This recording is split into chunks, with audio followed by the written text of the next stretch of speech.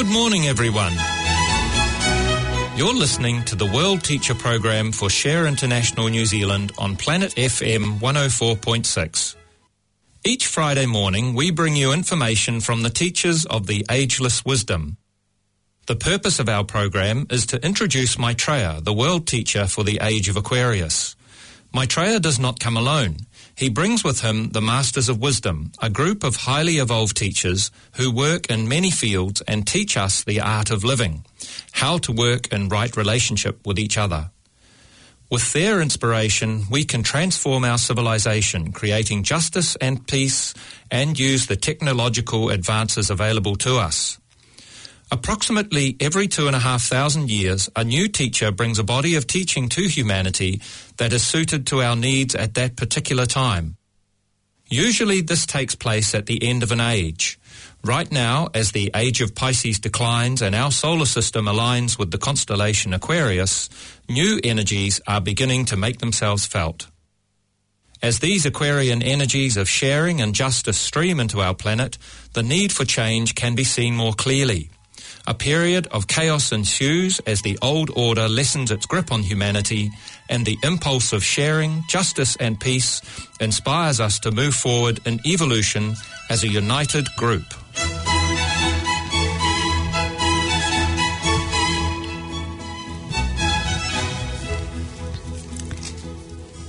Well, good morning, everybody. Lovely to have you with us again on this lovely Friday morning.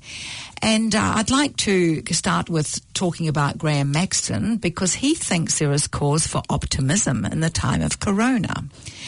And he is an economist, lecturer and best-selling author. He was Secretary General of the Club of Rome from 2014 to 2018. His latest book, Global Climate Emergency, was published in 2020.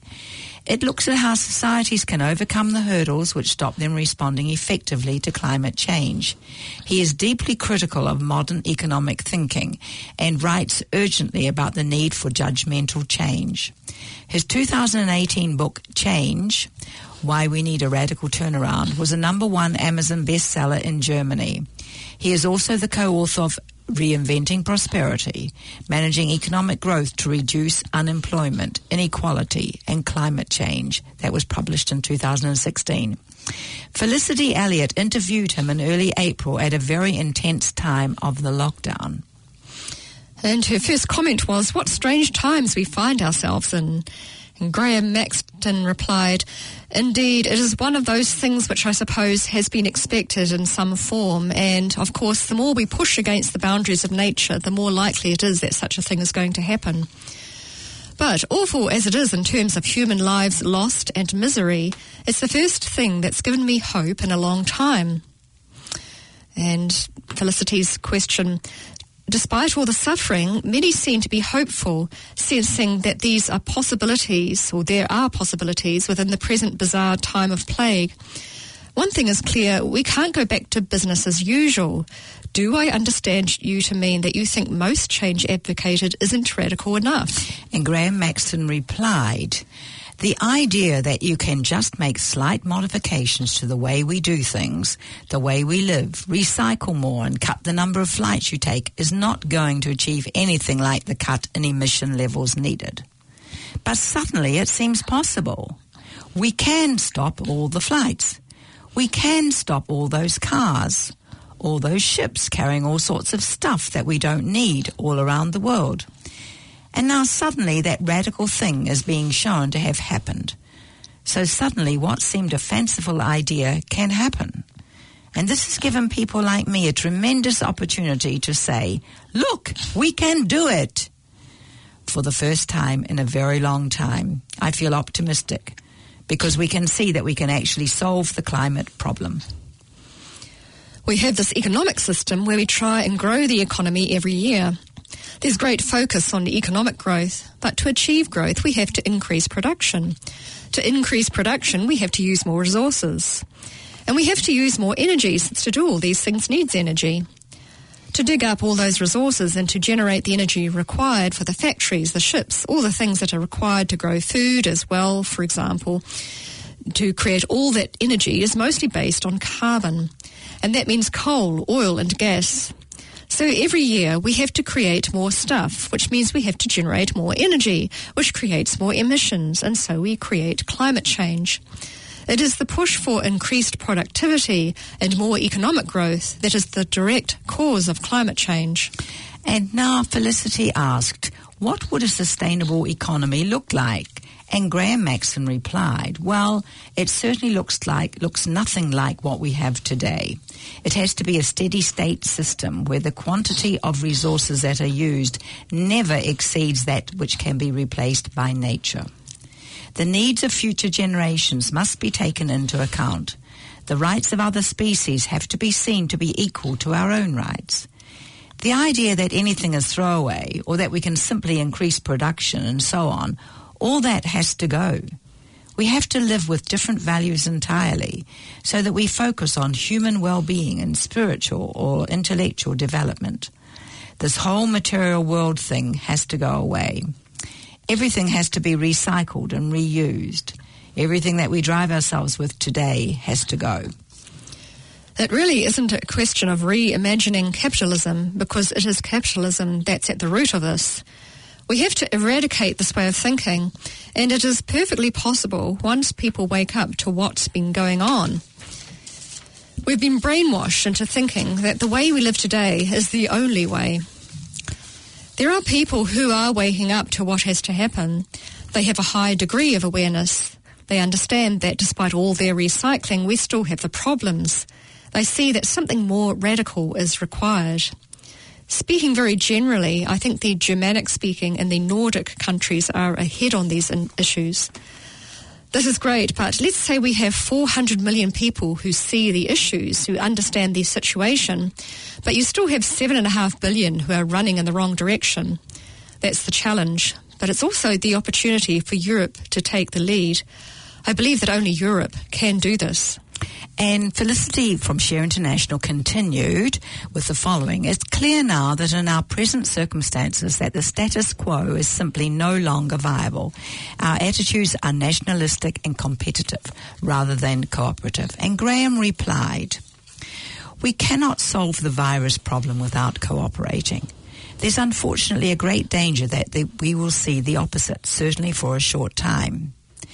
We already see certain countries basically stealing masks from other countries in order to protect themselves. And there is a logic to that, because the situation is like a war, and you have to look after your own people first. But there is no way we can move ahead without global cooperation. So, again, with the opportunity, once we get over the first hurdle of this, in brackets, pandemic, people need to come together. But I think it also requires new leadership. The leadership we have today is stuck in a mindset which is about growth, exploitation and profit, and that's certainly not going to take us forward. And Felicity's next question. I'd like to ask about your book titled Change, Why We Need Radical Change. What changes do you suggest perhaps now and beyond the corona crisis? And Graham's answer. Let's look at the aims. We need to stop producing emissions. We need to cut our greenhouse gas emissions to zero as much as we can. We need to stop deforestation, and we need to change the way we do farming to reduce nitrous oxide levels.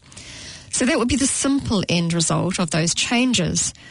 But to do that requires us to change or shut some very big industries, the coal and gas industries, for instance.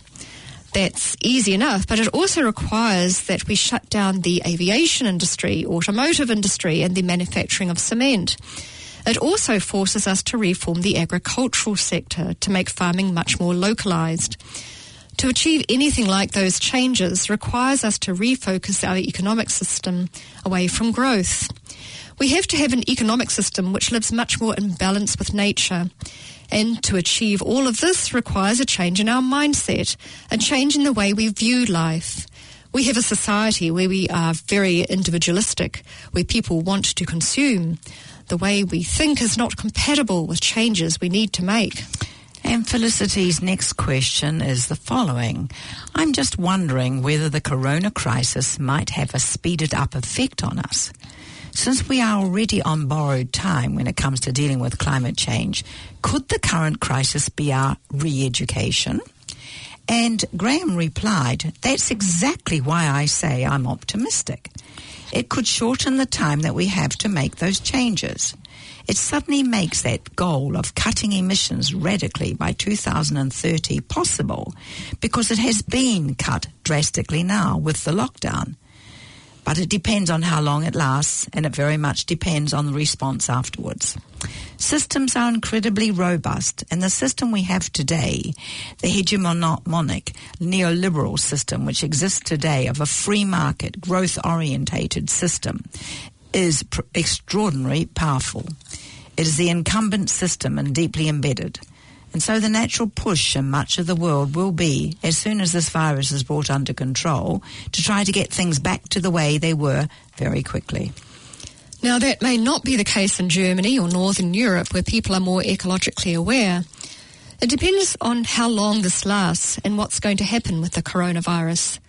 That's impossible to predict at present, but it seems to me that it is going to be extremely difficult to eradicate this virus from countries which are interconnected. And countries like India may be unable to truly get rid of it for the time being. Presumably, parts of the world would be closed to those who survive. It may be a long time before we get a vaccine. So there is a possibility that we will have a fundamentally different world which will continue to be different for a long time. This crisis could have a lingering effect for a protracted period. That scenario, awful though it is, increases the probability of our being able to change the entire system because the leadership will change. People will have more time to reflect and to work out what they want, what is most important in life, and then it would be much easier to bring in the structural changes that we need. I think there are two issues there. One is that what should a new model look like? And then also, how do we make a gradual transition away from what we have today? Key to that, I think, is to make sure that those who are affected, those who will lose their jobs, will lose their incomes, do not lose a sense of purpose. And again, this virus provides a challenge. The state has to step in. It has to provide people with an income when industries are closed. It has to provide them with new training. It has to encourage people to move into sectors which are not ecologically destructive.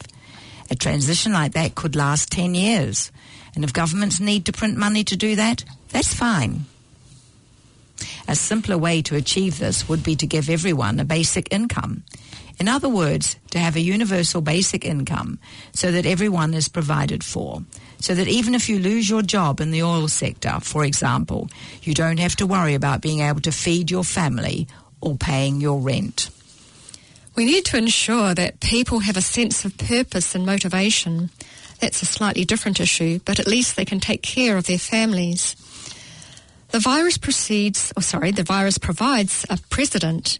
It shows us that in some countries, like these Scandinavian countries, they're automatically set up to give people an income in such circumstances, which means they don't have to worry about food and maintaining their families.